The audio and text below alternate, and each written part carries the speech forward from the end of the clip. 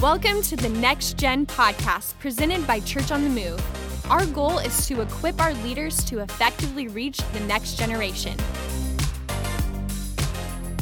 Well, hey everybody, my name is Sam, and joining me in the studio today we've got Jared Hogue. Hello. And Pastor Greg Scott. Hello, everybody. Thank you guys so much for joining us on the Next Gen podcast. And, Jared, I think it stands to reason that we probably should say thanks to our people. As always. Of course we should, yes. We can't, I mean, we cannot and would not want to do ministry without you guys. So thank you for serving, whether that's in a kid's environment or a student environment. Thank you so much for the time that you invest into our kids. We're so grateful for that. So hey, here's the deal. Last episode, we actually recorded our, we did a lunch for our service directors. And we kind of started this conversation about kind of some areas of focus that we were going to be talking about as it pertains to our next gen classrooms and age ranges, all that stuff.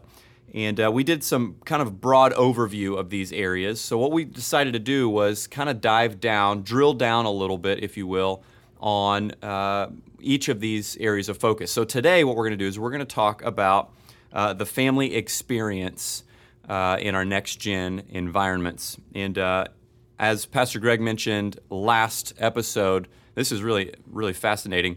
Basically, a family or a parent will determine whether or not they will return or bring their children back to one of our environments within the first 12 minutes of their experience. That's a pretty staggering statistic.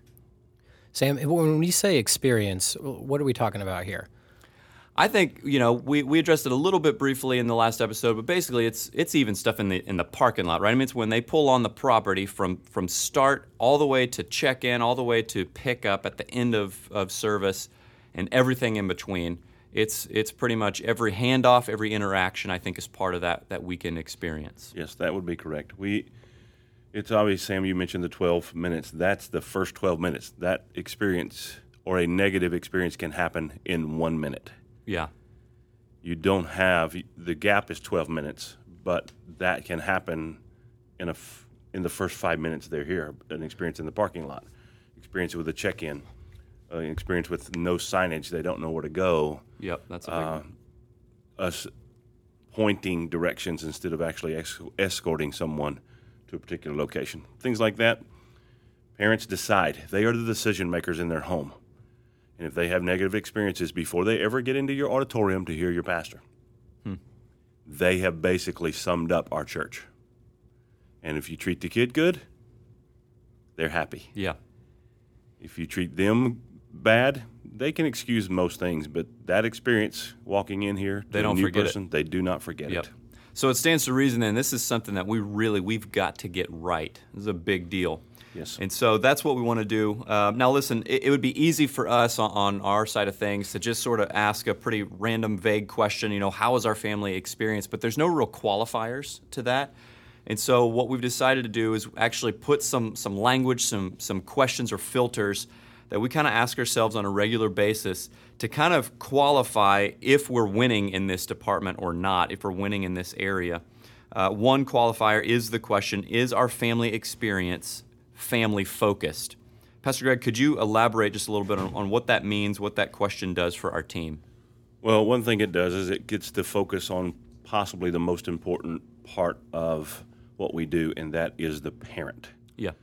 We rarely out-influence parents. When you consider the number of hours, which we'll get into just a moment, the number of hours they have with them versus the hours we have with them, the truth is when we reach parents, we get exponential growth. You reach a kid, it's a +1. You reach a parent, it's a +10. Yeah. Because when we win the leader of the home, we increase the effectiveness of reaching kids long term. Yeah. Not just in the short term. And so the truth is here, we want to be aware of both. We want to be aware of the kid that needs engagement and the parent that needs simplicity. And when you have both of those, you can win in a family experience. When you're aware of certain things that are going on, watching it, interactions, certain things that are going on in your environments. What does that feel like? We're so used to it. I mean, all of us have kids that have gone here for years. Right. So it's very difficult for us to walk into our environments and be truly objective. So when you're here a long time, you're blind to things. Yep. It's familiarity. Yeah, and when that happens, you have to work really, really hard to see anything negative in your environments. Yep. Man. Okay, so let's see. Perhaps speak to the win that the kids speak to where we maybe win the kids but lose the parents. That's a loss, right? We don't want to just focus on the kids, although that is important. It's an interesting dynamic because we do kids ministry. Yes. And so it's easy, like you were saying, to kind of, not that we would purposely ignore the parent, but we get so focused on, I'm here for these kids, and if we lose sight of the fact that no, we need to back up a little bit, we're actually here for the family. Yes. We could really screw the whole thing up, honestly, if we take that approach. You can. I have noticed this about parents. If I engage their kid, they like me. Yeah. There's a lot of things you can do, but whatever you do, you need to interact with a parent. But most of your time needs to be focused on a kid, because when you can't ignore the parent, and you need to make things simple and hassle-free for them. Yeah. But when I say hi or engage your kids, Sam, or yours, Jared, if there's something that happens with a parent, it goes, I like that guy. Yeah. Or I like that girl. And it's basically caring enough to engage a kid where you talk to them. And then parents, you can win a parent by fully engaging their kid. You can't ignore the parent. But my whole thing with parents is the process of the check-in. The room environment's a totally different experience because the parents are not in there. Sure. But how does your hallways feel? Your check-in systems feel? How's the handoff? Yep. A lot of parents are if they've been here a long time, you know this, their kids run to their classroom. Yeah. They don't even come all the way to the door. But you'll have many first-time guests that they want to see. Yep. And you even mentioned earlier, like, we don't want to just point, yeah, it's over there. We want to escort them, walk them to it. Yes. It's those little things that I think make a big impact. Yeah, because, I mean, we rarely go to new environments where, we check our kids into a new church. Right. But when we do, there's always this nervousness about how is my kid going to interact? Are they going to be welcomed? The kids are nervous. So you want to answer as many questions as you can, and pointing does not answer a question. Right. When you walk with them, there's an engagement that happens where conversation can begin. Hey, this is what's going to happen, and this is going to...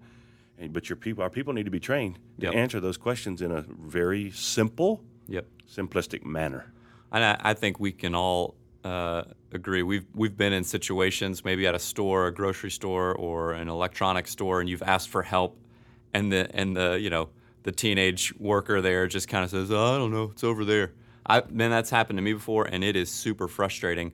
I can't imagine, the assumption of walking into a church like, hey, they should care about me, and then to get something like, yeah, it's just right around the corner, second door on your right. Like, that's just not very hospitable. So something we can all work on.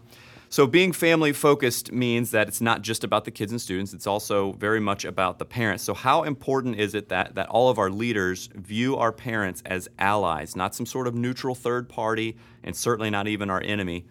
Practically speaking, what are some ways that we can partner with our parents?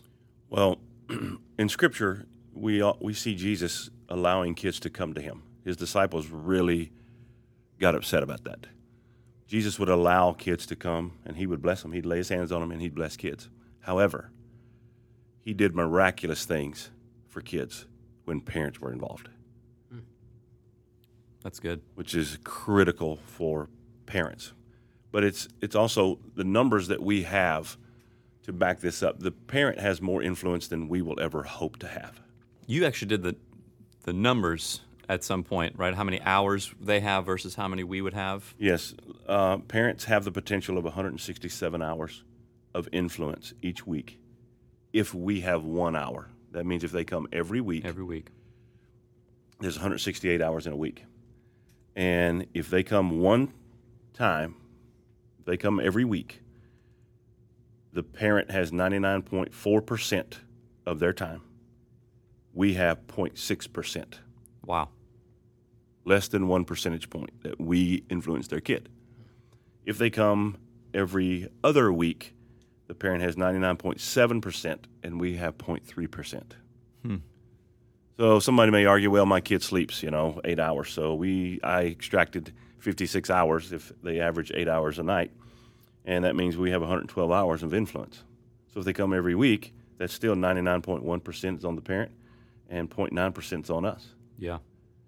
And if they come every other week, 99.5 and 0.5. So everything is in the 99s, no matter how you cut it. Yeah. 99% of the influence is coming from the parents. And less than 1% of any spiritual content is coming from us. Yep. So to ignore a parent is detrimental to a kid. Yeah. And so we have to answer these questions and be in partnership with parents in this family experience. That's exactly right. I think that's the key word, partnership. Of course, the parent has the most potential influence in the life of their kid, but we've seen in things that we've studied, a parent's influence isn't the only influence that a kid needs. They need an outside source. We've talked about this statistic, 70% of students end up walking away from the faith, right? But that number gets cut right in half when there is a Christ-loving, godly man or woman outside of their parents that is pouring into their life. Yep. That could be a small group leader. That could be someone who welcomes them every single week, a consistent face they see at the door whenever they come into that environment. It's a huge deal that we would have them involved. Yeah. Plus, Scripture teaches that kids need to be pastored. Yeah. I mean, even when Peter denied Christ 3 times, once Christ got him to where he could talk to him, and he admitted his wrong, he asked Peter, "Do you love me?" "Yes, I do, Lord." He said, "Well, feed my sheep." He did it 3 times, feed my sheep, and the last time he said, feed my lambs. And the concern that we may have is that parents need to understand that your kids need to be pastored. It's a biblical mandate to put your kid around pastoral environments.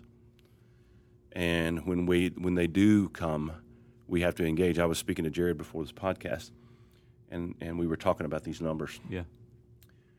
Which puts a lot of, I don't know if pressure is a good word, but if we only have them 0.3% of the time in a week, we better bring our A game. Yeah, we got to be about our business. We've got to have content and an experience that goes, I want to go back. It also reminds me of something, too, that I've heard you say, that God can do a lot with our little. Yes. So even that 0.1%, although it by comparison seems like, man, how can we make any kind of difference with just 0.1? Well, God can take that little bit of time and actually magnify it and plant seed deep in the heart that takes root, which is encouraging. It also reminds us it's not about us anyway. It's about what God does through us to help these students. And I think you never really know what the interaction that you're going to have, what kind of weight that can actually hold with somebody. Right. I mean, as much as even as simple as a smile and asking the question, "How are you?" but actually meaning it, that can be a huge deal. And even kind of practically speaking, I would encourage all of our volunteers that even just as you're driving to church to serve on the weekend, just pray and ask God, like, "Hey, anybody that I'm coming in contact today, use me. Yeah, I'm here, like, open hands, use me." I think we'd all be blown away if we started doing that, the interaction we could have with not only the kids, but with the parents. And those things can add up to be huge things that we may not ever realize how big of a deal us just asking someone, "How are you?" and genuinely meaning that question. Not the, "Hey, man, how are you?" I'm good. Right, and then moving on. And then like, move on. No, like, "Sam, really, how are you?" Well, no, don't get into it right now. Okay. But I think we undervalue that, and that how far that can go with a parent. And you never know. You may relate and have a similar story that can reach out to the. I mean, at Dry Gulch all summer, we've been talking about how your story is intended to help someone else. Yeah. And so God may put you in someone's path that you have no idea, and you may never know the impact that you have. But taking that time and being family focused, not just kid focused or parent focused, but both, it can make a huge impact. That's awesome. What a good reminder just to be intentional. I mean, I can remember, and there are even days still, even that I'm on staff, but when I was volunteering, man, having the weight of work and whatever else driving in to volunteer on a weekend service and just thinking, oh man, I'm not really wanting to do this. There are days where you don't really feel like doing it, but making a concerted effort and an intentional decision that I'm going to serve, I'm going to care about the students that I interact with and be intentional with the questions. And like you said, ask God, hey, show me, lead and guide my steps so that I have meaningful conversations with students. And so, man, good reminder for us to be focused. And I want to jump in one other thing there, and this is actually something Pastor Greg has pushed our team on, is we want to be, it's kind of a jumping off point, we want to be efficient with systems but effective with people. Yeah. And in that context, it can be very easy. You were saying that you've got the weight of your work on you, and so you're driving here and you're just thinking, man, I've got a task I need to accomplish. Yeah. And that's not why we're here. That's People are why we're here. That's right. And so it's very important that our focus is not on a task per se, but it's our focus is the people. That we'll get the tasks taken care of, and those are important in our checklist and all that. That is important. But the most important thing is the people. Yes. That's right. People trump processes. 100%. You have to have processes, but when a situation comes up where a call has to be made, which one am I going to serve? It's always the person. Yeah. And we get in trouble because... Will you say that again? That's so important. The people trump the process. Yeah, people always trump the process. When you're looking at a process and a situation comes up that is you have no policy for, the people always trump it. Yeah. You go with the person, find out what they need, and get that done. We're never going to get mad at you over it. We're never going to reprimand you over it. We want you to serve the people. There's so many diverse needs in families, and we're going to get to this, but the thing about it is we have to understand that parents struggle to get their kids to church, yeah. Especially the younger they are, especially moms. Moms they struggle all morning to get the kid up, get them dressed, get them here, and keep their sanity. Right. And when they hit our experience, do we add stress to it or do we remove stress? That's great. And that is huge because there are fights in the car. Yeah. And then when they get out, there's this, oh, I'm at church, so I'm going to act good. Yeah. The kid knows it, the parent knows it, and all of our processes need to be hassle-free, simple, where we can get kids handed off in a timely manner without a lot of hesitation and frustration from parents. I can totally attest to that my wife oftentimes is, because I'm up here early at the church, she's often getting our two kids ready by herself. I can't tell you how relieving it is when we walk into our 2-year-old classroom, or now last night was Pepper's first time in a 3-year-old classroom, and when the teacher, the person sitting there for check-in, says, "Oh my gosh, hey Pepper," and they're so excited to see her. Like, as a parent, how relieving that is, just to know, like, oh yeah, you care about my kid. Yeah. Yes. And you know my kid by name, because at that age, often the name tag's on the back, and they remembered her name from weeks previous. How big of a deal that is, and how much it puts Ashley and I at ease when our kids go into their classes. Well, our understanding and acceptance of their struggle should be noticeable. Mm-hmm. When they're checked in at nursery, we should know and be able to sense that there's stress. Yeah. Do everything you can do to kill it, because they're going to go hear the word. Yeah. And we want their environment to be what it's supposed to be when they go in there. We're going to take that on us. We absorb it. We are going to absorb Yes. that, because if we don't, they're not coming back. It's so another way to put it, Pastor Greg, I've heard you say this before too, we run to the mess. Yes. Like, we don't avoid it. We don't turn a blind eye to it. We don't act like, well, I guess they'll just kind of handle that on their own. Anything we can do to serve, that's our job. That's exactly right. Man, good stuff. Okay, so real quick, we'll wrap this up. Parents, obviously, they're the shot callers for the kids, right? They determine within 12 minutes if they're going to allow their kid to return to any of our environments. So practically speaking, how should the weightiness of that concept affect our interaction with parents and guardians? And we've talked a little bit about this, absorbing all that stuff. Any final thoughts, practically, how our leaders can help to do that? Listen, when you check in the kids, it should be simple, easy to use, hassle-free. Yep. Everything we do should be a smile. Hi, how are you? Can I help you? I mean, I have parents all the time. Our kids run through our hallways because they own the hallways. And I'll be walking through the hallway, and there'll be a kid just running And they'll always say, "Oh, I am so sorry." And I said, "No, it's my job to get out of your kid's way. Yeah. It's not your job to get your kid out of my way." What an awesome perspective. This No kid, kidding. this hallway is your kid's. An adult in here, we yield. Yeah.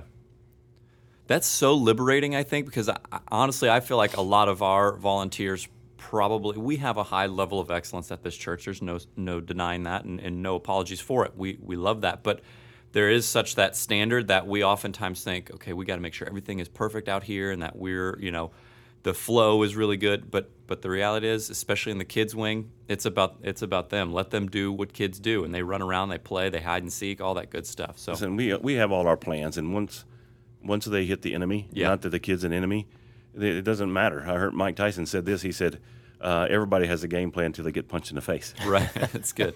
And if the truth is, parents need to know that even though their kid, what they try to do is they try to manage their kid in environments like this so it doesn't look bad on them.